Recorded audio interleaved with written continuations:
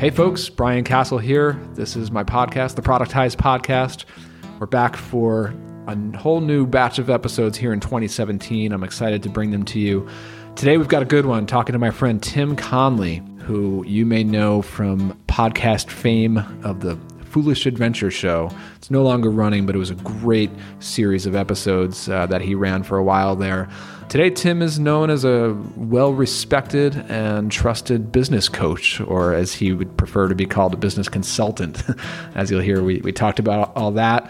Got into Tim's backstory, which was really interesting, you know, coming from a small town in the Midwest into the military, the Air Force, and what he learned there about and how that impacted his later years into business, into the birth of the internet, and how he navigated those early years, and then into today, into his coaching and consulting business, and really how he runs that as a business and how he works with other business owners, and how he's kind of optimized his life, really, his life and his business around his time, leveraging his time. And we covered it all, covered a lot of ground, always insightful. I'm always learning something whenever I talk to Tim, and I know that you will too. So with that, we'll get right to it. Here's my conversation with Tim Conley.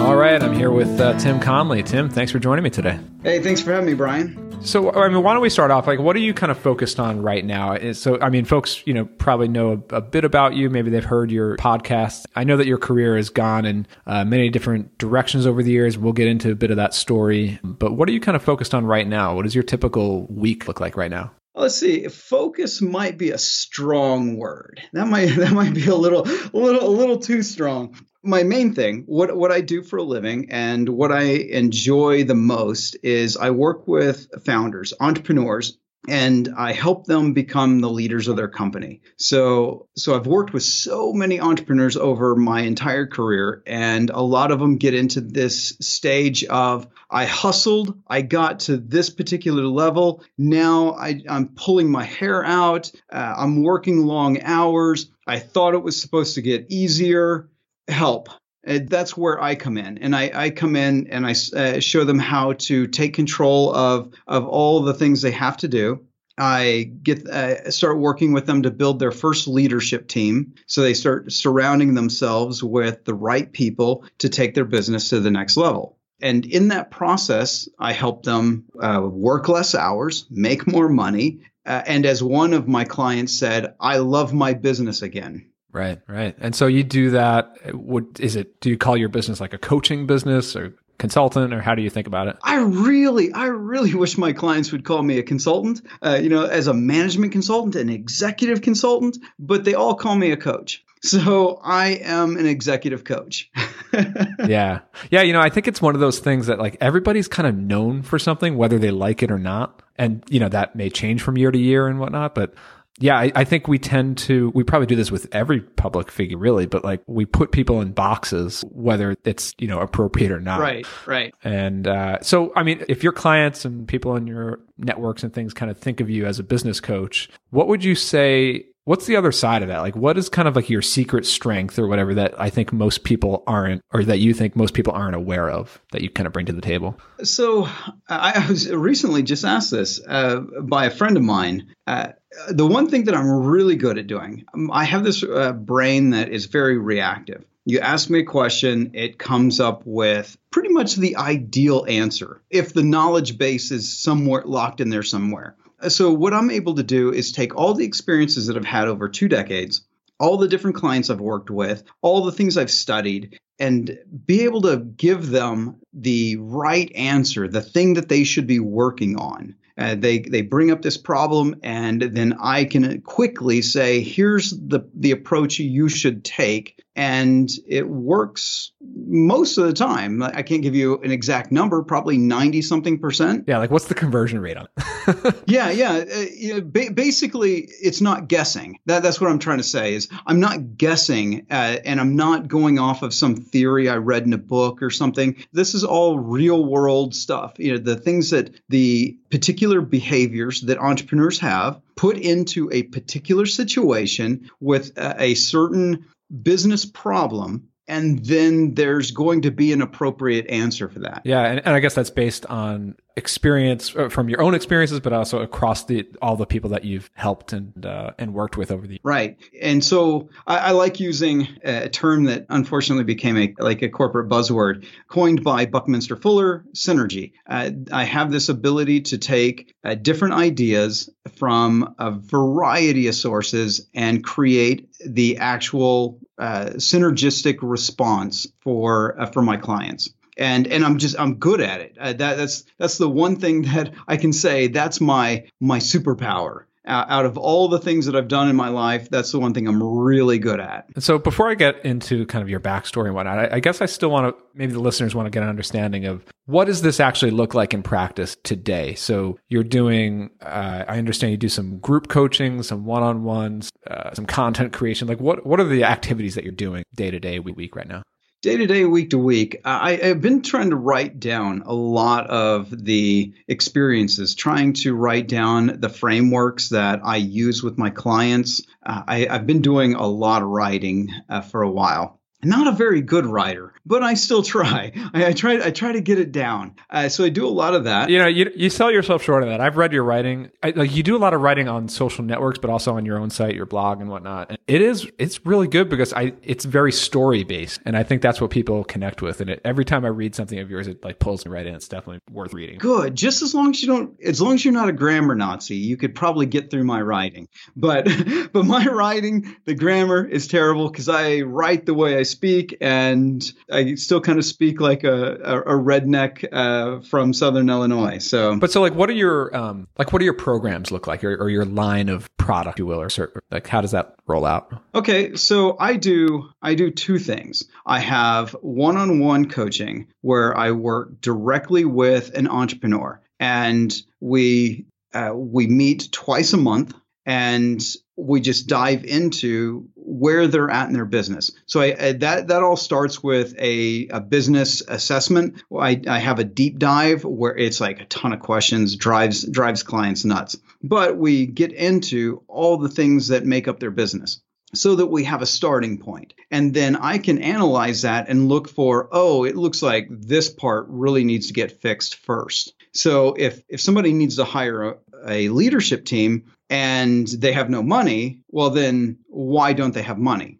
So is that sales? Is that margins? Usually it's a combination of both, that their sales aren't that great and their margins are terrible. So we go in and fix those things, and then we start doing something else. But if somebody's got plenty of sales and their margins are fantastic, but their business is in chaos, well, then we start fixing operations. We go in and we figure out what's wrong here. Typically, it's a lack of leadership, both at the entrepreneur's level, the founder level, and middle management. You know, it's hard to believe how I've been so anti the man for all my life, and here I am, a guy who helps founders put middle management into place because it is so effective. So I'll do that. Yeah, I mean, at a certain point, you need to, if you're going to grow, you need to have a system in place. But you know, I want to dive more into your the way that you structure coaching and the way that works and how you've built that out as a business and operation for yourself. So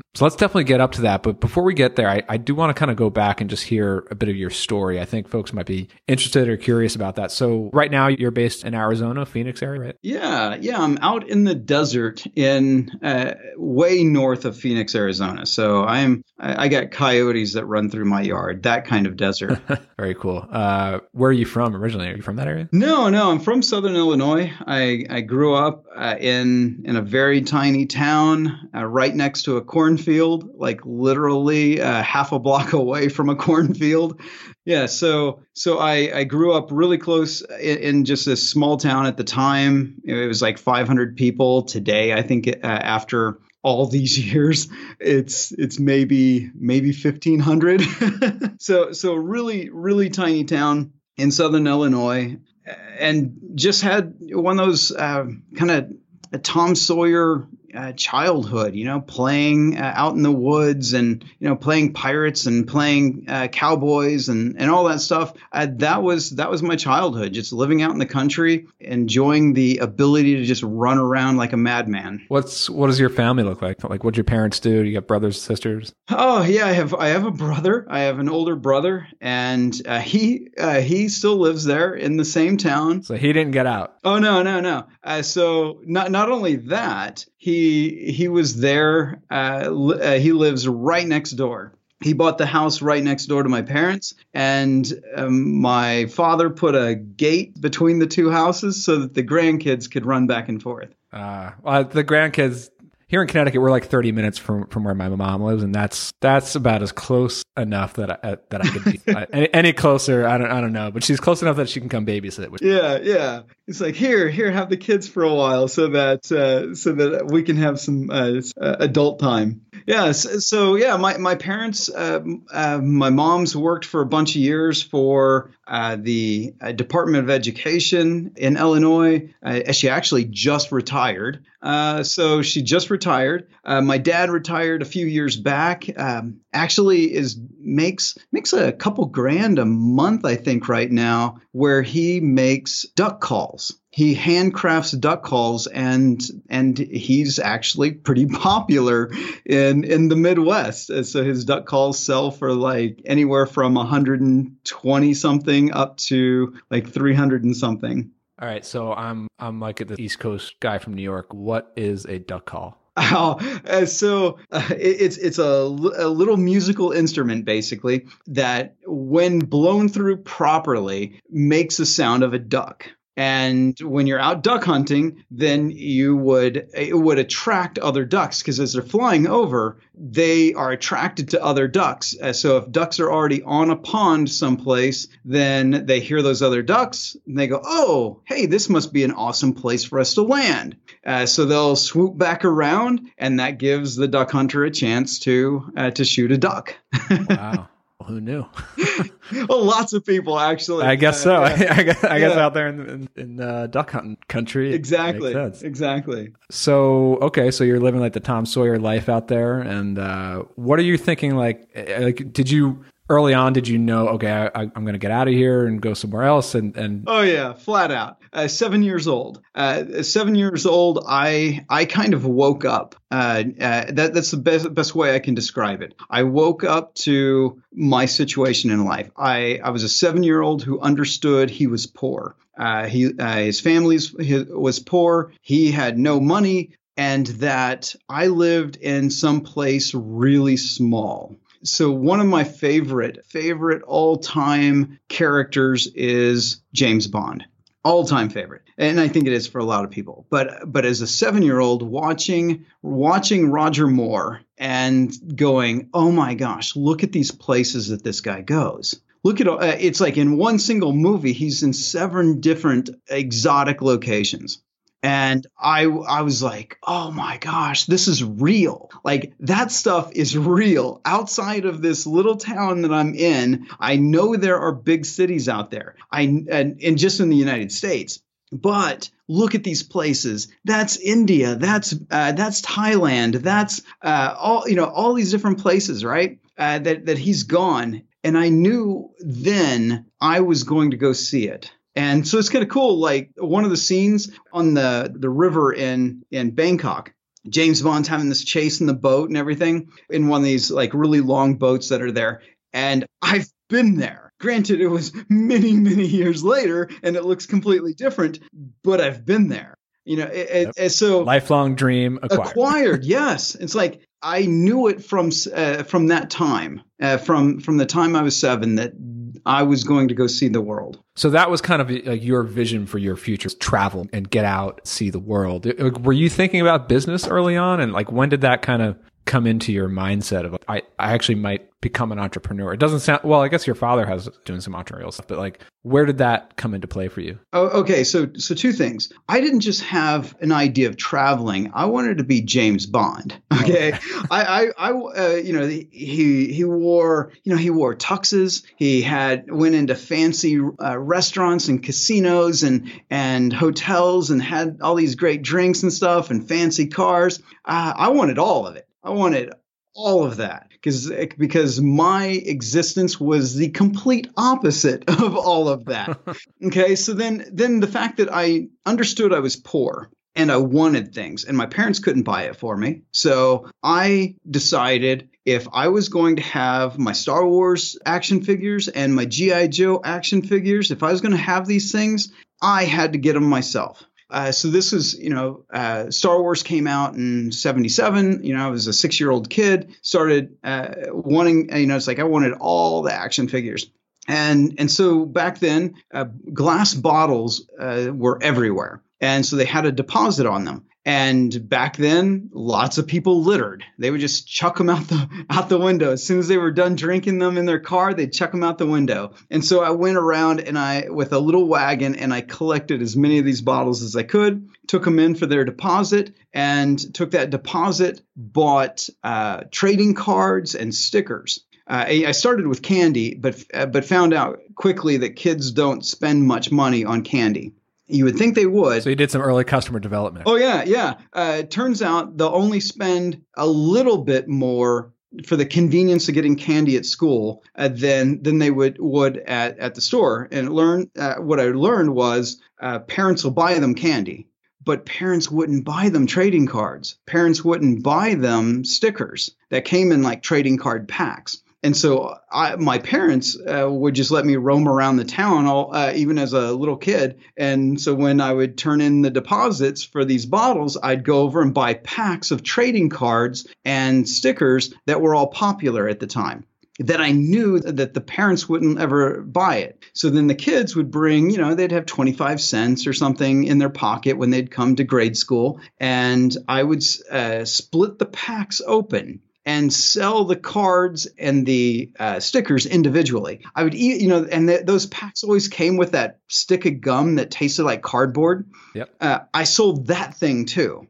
That's pretty impressive, man. Like early on, you've got the whole system, like starting from the bottles and to leveraging into the cards, and then the marketing system, breaking it open. I mean, that's awesome. Yeah, that was my childhood, and so then even like the lemonade stand, the stereotypical lemonade stand, I didn't just sell lemonade. I bought packs of gum and broke them open and sold them individually. I sold candy bars. I sold all kinds of stuff from my tiny little convenience store that I would set up. I even had adults come and buy because I had goodies that they would just walk by and go, "Oh, I'll buy that." So early on, like, what are you doing for a living, or what did you see yourself doing for a living as you got older? You moved out. What was kind of your first move? I'll give you the same response I gave my high school guidance counselor all 4 years. My response was, I'm going to move to Southern California, live on the beach. This is not the 1980s. Drink wine coolers and learn how to surf. That was my life's ambition. And then when pressed, I said, I will change careers, not just jobs, but careers, complete career change every 5 years. And all the things that I've done divided up by the number of years I've been working comes out to about every 5 years, I'm involved in something completely different. Huh. So you mean looking back on it, that's how it turned out? Looking back on it, yeah. And you divide up the number of years by the number of types of businesses and things that I've been involved in that have nothing to do with each other. It's about every 5 years. How do you kind of characterize that? Like, which years were they all entrepreneurial, like business ventures, or were you kind of going back and forth, or like what did that look like? No. Okay, so I wanted to travel. I'm a poor kid in Illinois. The only people that I ever know of that travel were rich kids, kids of rich parents, and I wasn't one of those. And the people on TV who were all rich. So I had this idea that there was no possible way as soon as I graduated high school that I would be able to travel except by going into the military. And so I decided not to go to college, had a scholarship, chose not to use it, didn't even let my parents know that I'd gotten that letter.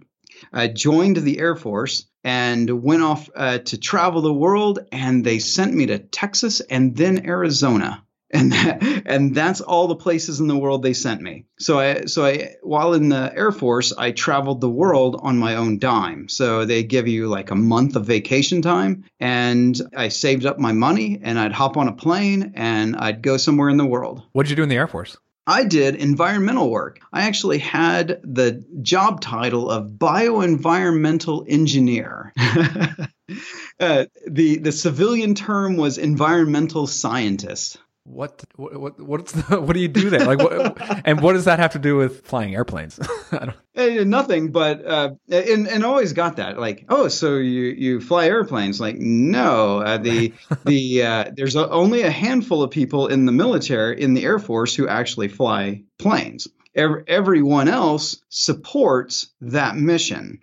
So one of my jobs was to make sure that the military did not pollute the environment. The other part of my job was what's called in the civilian world industrial hygiene, which is to make sure that the jobs themselves people were protected from. So they had the proper hearing protection for the level of noise that they were exposed to, that they had the proper equipment to handle hazardous chemicals and things like that. So I did that. My wartime job I never got to use it, even during the Gulf War. I never got to use this, but it was nuclear, biological, and chemical warfare. So if there was ever any kind of attack, I would my job was to get sent out to make sure that there were no nukes, it wasn't like a dirty bomb, make sure that there weren't any chemical weapons, and I had to go out and sample this.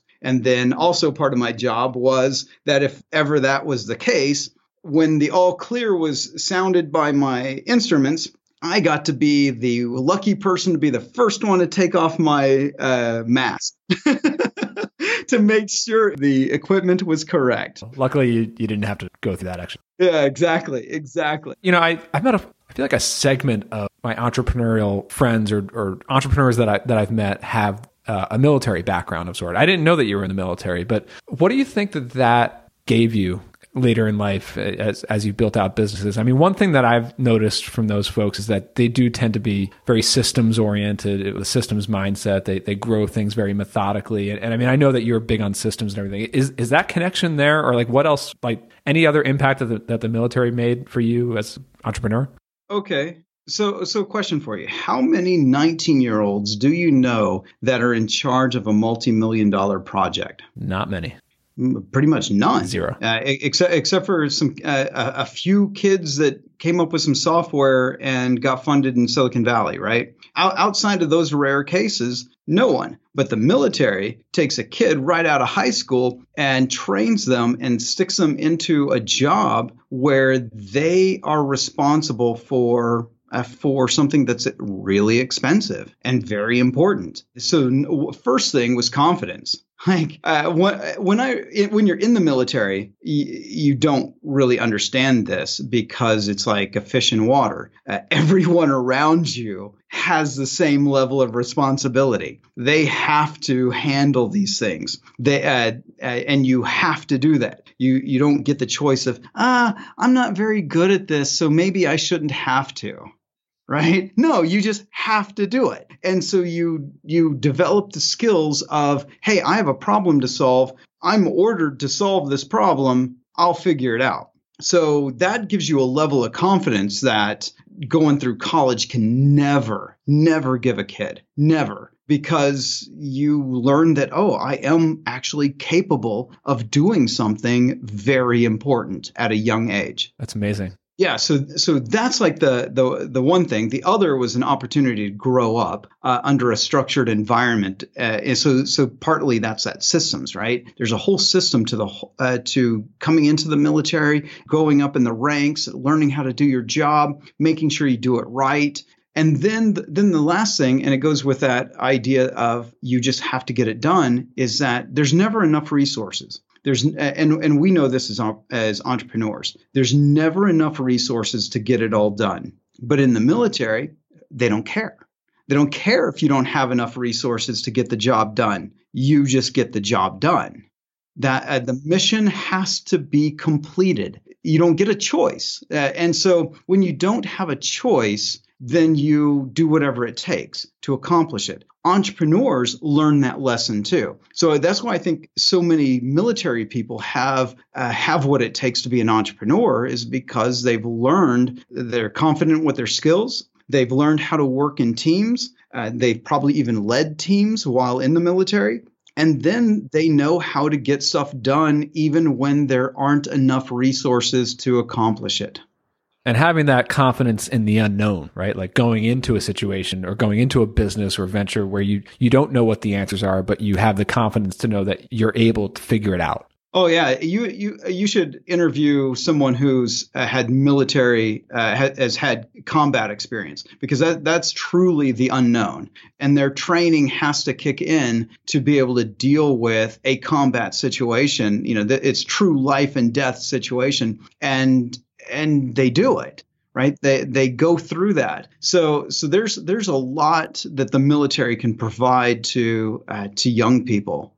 It's interesting. So kind of fast forward after the military. I know that you changed direction every 5 years or so. What was kind of the next big, not necessarily chronologically, but just looking back, like what was like a big turning point, a big change in direction that you think had a big impact on things for you? Mosaic. That came out. Huh. Which was soon turned into Netscape. Yeah. So just going from like an offline world to an online world. Well, I'd already been dinking around with things like Gopher and stuff like that. The internet. I started playing around on my Commodore 64 in the 80s. Whenever I could scrounge up enough cash and pay for some CompuServe time, I'd get on the internet and mess around. There wasn't much you could do as somebody not in the military or in academia at that time. But, I played around with it, but it didn't captivate me because it was all text based. I'm a very visual person. And so it was always text based. But then all of a sudden the internet was graphical. And oh my gosh, I was studying architecture at the time. And I was designing and building furniture and cabinetry and stuff like that while in school. And then all of a sudden, the internet goes from being something that you just typed words into to where it was graphical. And I was like, oh, I need to know that. And so I taught myself how to do HTML. HTML 1.0, man. It's like, I know. I remember my dad had an early computer with a Prodigy account, and I just remember the first of all, seeing advertisement on the computer screen. I was like, why? I was kind of probably like a young teenager at the time or something. Like, why are they showing? Where do those even come from? How are they current? Like, just the whole concept of dynamic content, coming from the internet onto the computer screen was so weird. And then the other memory that I remember is like the first time I saw a photograph loaded on the screen. It was like a photograph of like Bill Clinton or something, and it loaded like one line of the photograph at a time. It took like 10 minutes to bring in like one photo. Yeah, crazy. Yeah. And the only way I could afford that was at the university computer lab, because there's no way. I didn't even have I didn't have internet at my house the whole time I went through college. So what'd you do? Like, so that stuff kind of came out. How did that, like, what did you get into? So I loved traveling, and I started making web pages, mind you, not websites. I started making web pages, and then I started doing that for other people. And so I made a little bit of money there. And then my buddy and I decided, what we need to do? All these kids, so the .com era kicks off. And my buddy and I decide, we're going to get rich just like all those other kids writing their business plans on a napkin. So we decided to make an international tourism company. And I coded up the website. And that was our very first big push. That was the .com era. And and it was just terrible. It crashed and burned. I had no idea how to run a business. I didn't know what I was doing. Didn't know how to get customers on the internet. But back then it didn't matter. The only thing that mattered was, could you get funding? And then could you use that funding to get eyeballs? So that was kind of the plan, was somewhere we would be given lots and lots of money, and then we would use that money to get eyeballs to our site, and then one day we'd be rich. That was kind of like the underpants gnomes. That was our business plan. So that was the plan. Like, what actually happened with it? Did it take off at all? Like, did you have any sort of early traction? It was just kind of an idea that didn't really go anywhere. No, it did not go anywhere. It was a bad idea. We had gotten like 9 guides around the world. So we had everything kind of committed, and the one thing we didn't have was customers. Yeah. Yeah. So we built everything else. We knew how everything in this business would work. The website was pretty and everything. The one thing we were getting traffic, we were getting hits back then. That's all we got were hits, and we didn't get any customers. So yeah. I think everybody has that, some form of that story, right? Like, oh, I had an idea, didn't go anywhere because I didn't understand how to sell and how to get a customer to pay, right? Right. So, okay, so maybe like fast forward a bit from there, like what do you kind of consider your first business that had legs and that really went? What happened was, after I failed, I had a bunch of friends in the tech space. I lived in Portland, Oregon at the time, and I had some friends there, and they basically asked me how their businesses still existed, and they asked me how do we not do what you did, right? So that became the beginning of my consulting. So that's where I learned that I sucked at building like the entire thing. That's how I saw myself at that time, that I was a complete failure. But what I did learn was, right after that, I understood that I didn't know how to sell. So the first thing I did was go out and do sales training programs where I had to go sell face to face with people, right? I went through some structured programs, learned how to sell face to face.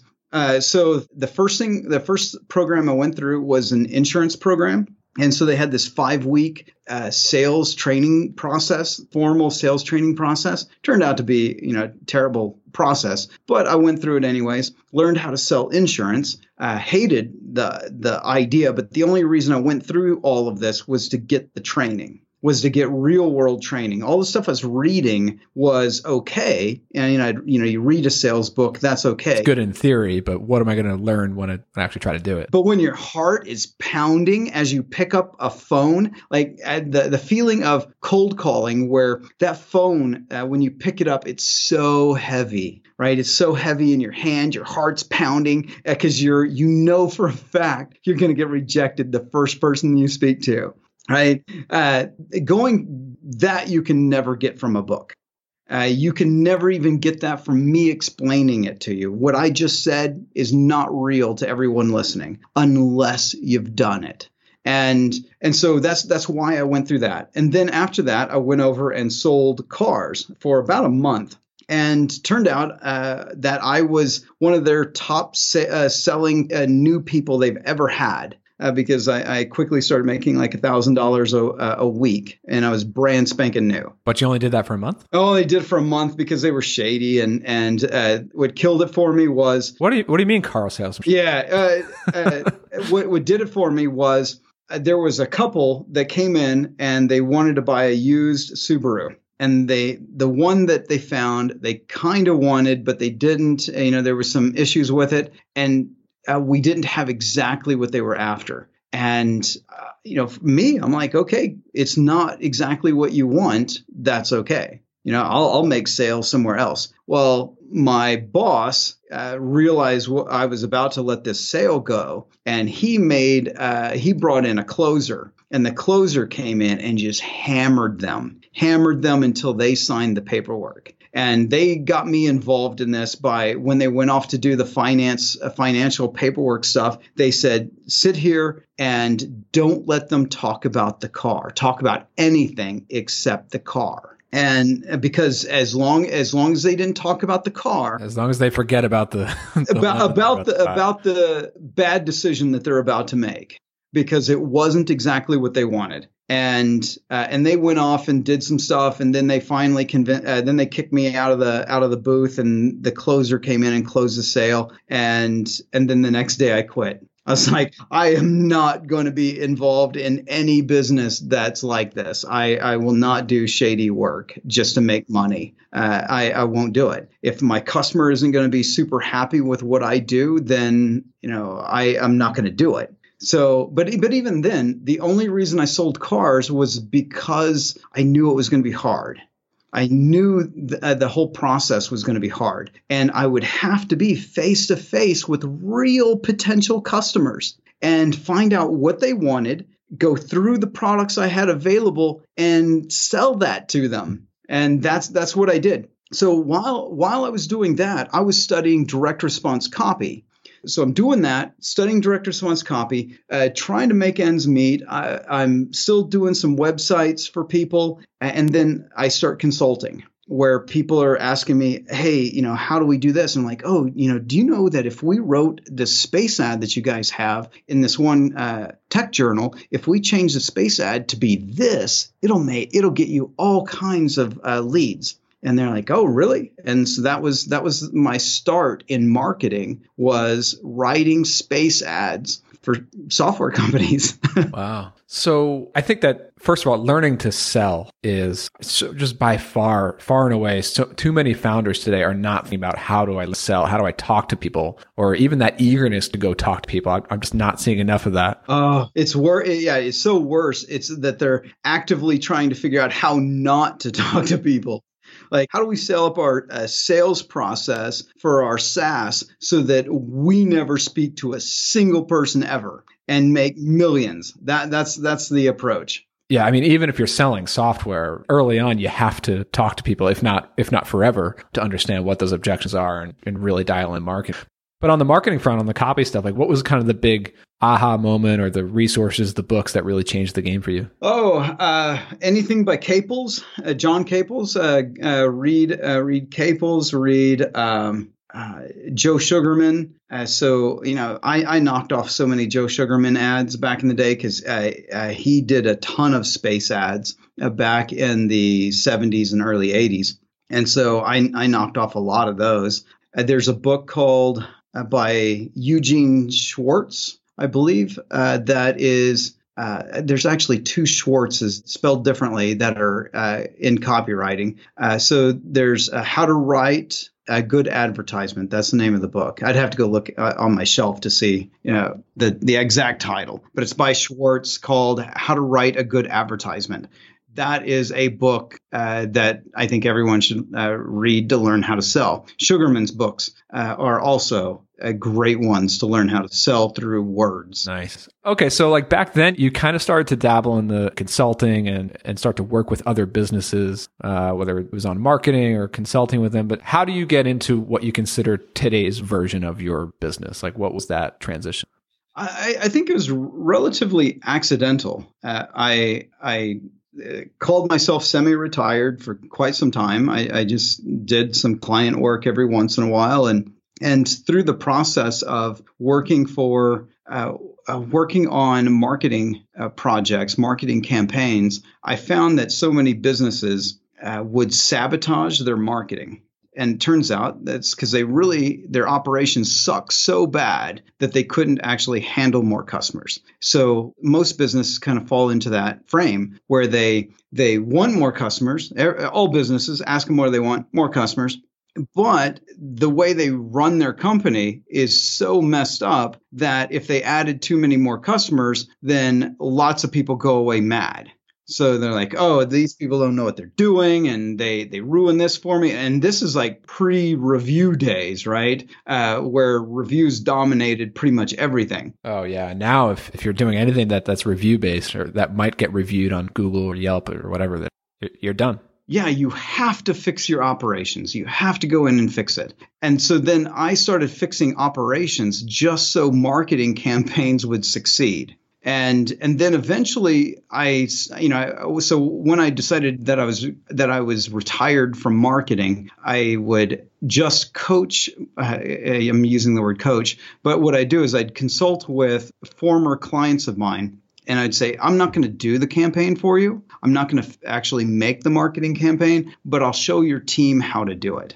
And so that was the point where I transitioned. I transitioned from a guy who did to a guy who advised. That decision to make that transition, was it because that allowed you to leverage your time and have more free time? No, I just didn't want to work. And so I started naming a higher and higher price just to give advice. And people kept paying it. And then eventually what happened that why I don't really call myself semi-retired anymore is that people I would do work for someone. I'd give them advice on how they would fix their marketing, how they'd fix their operations, how they'd fix their sales process and things like that. All the different pieces that make a successful company. I would give them the advice. They'd have their team do it. And boom. They made more money. So then they would go tell other people, hey, you should go talk to Tim because he will show you how to make more money in your business. And then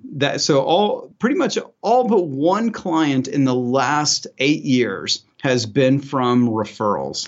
So how do you structure your coaching itself? Like, do you use frameworks? Have you developed like a curriculum, if you will, that you kind of go through with each client? How does that work? I don't use a curriculum. I started to because for those listening, I used to do a podcast called The Foolish Adventure Show, which had a bit of success, and I had a membership site that I put all the kind of training necessary to run an online business inside that membership site. And what I learned, and I already knew this because I'd done some work with some other people who are in the info product space, that basically 95% of the people will never use what they're paying for.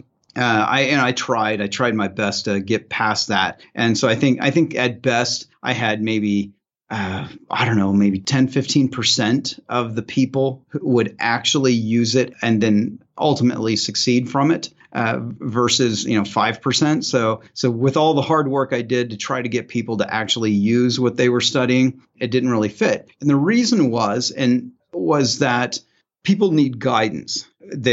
Not too many people can read something and then go, oh, that applies to this random area of my business, and I can do that right now and fix it. Right. Like they need like personalized feedback, like take the teaching, but then apply it to something actually relevant. Right. There's kind able to make that leap from abstract to concrete is actually pretty hard. And for me, I've just kind of been wired that way to go from abstract and turn it into something concrete. So one of my little claims to fame was that I was the first membership site that had office hours.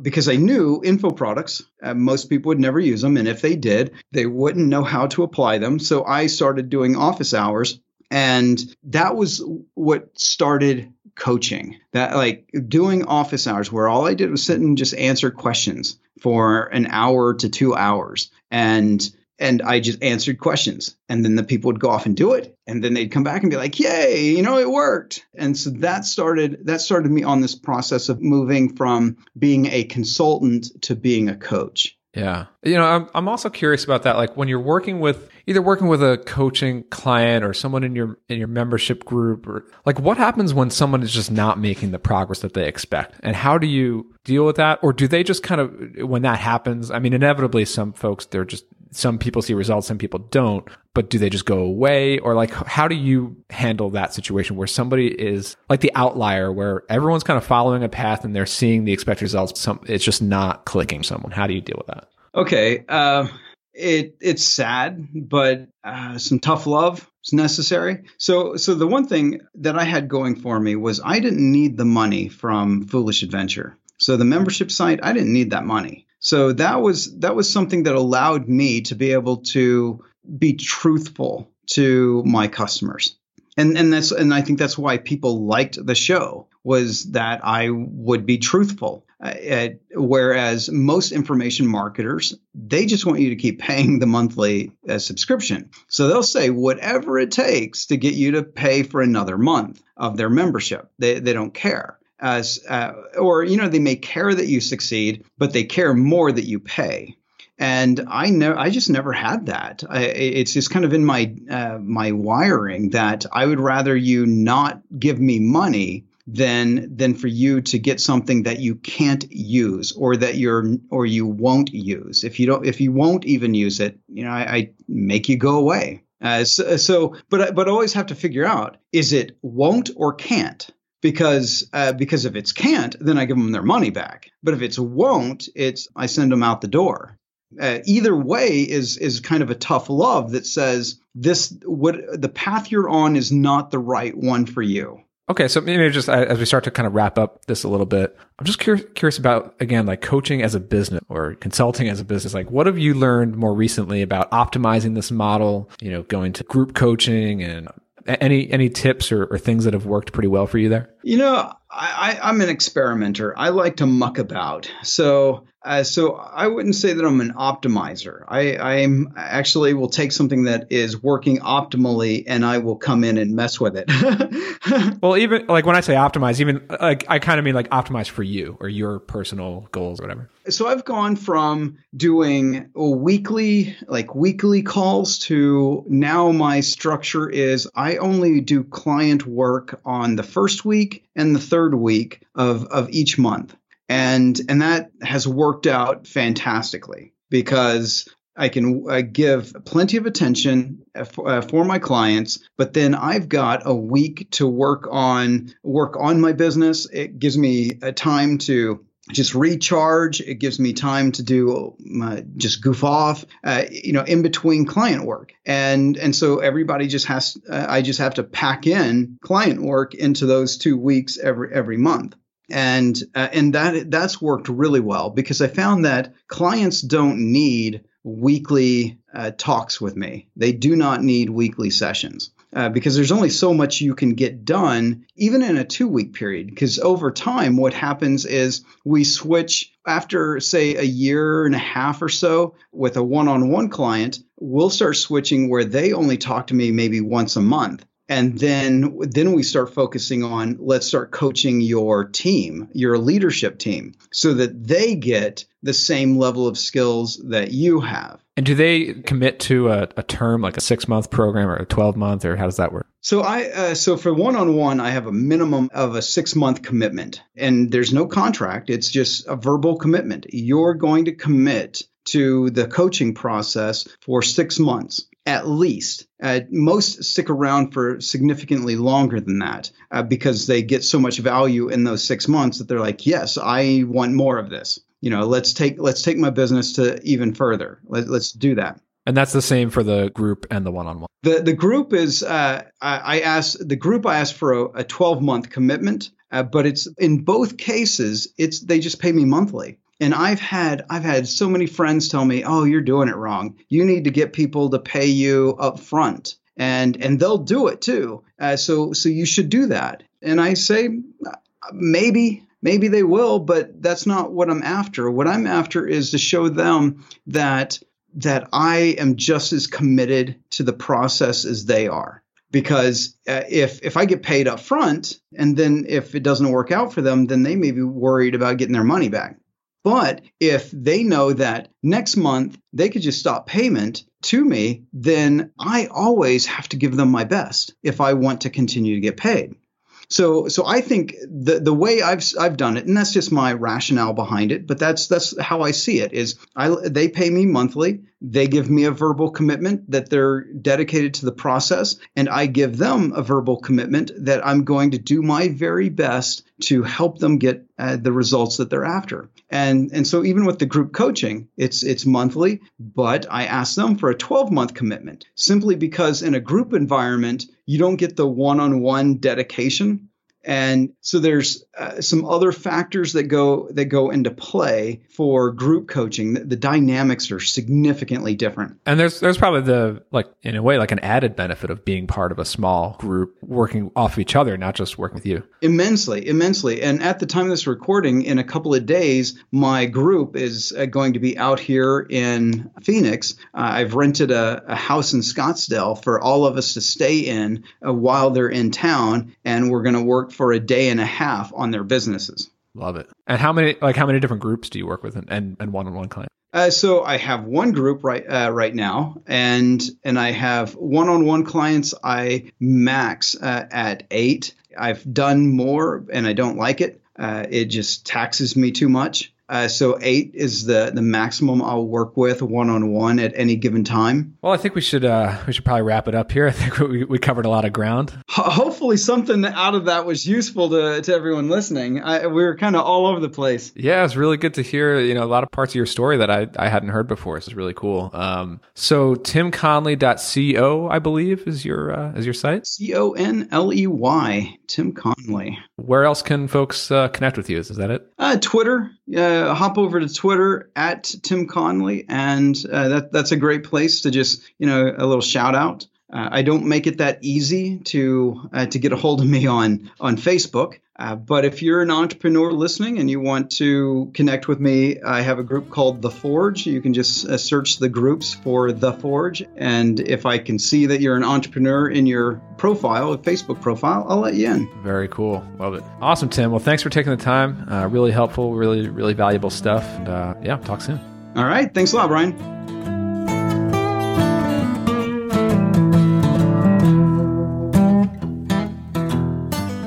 Right. Was that good? Let me know what you thought of this one. Hit reply on any of the emails that I sent you recently. You're not getting my emails? Okay, then head over to my site, castjam.com. You can join my newsletter there. You'll get my best stuff about entrepreneurship, productizing, and more. Also, a 5-star review in iTunes is always appreciated. That'll help others like us come find these episodes. All right, until next time, we get back to working on the business. Later.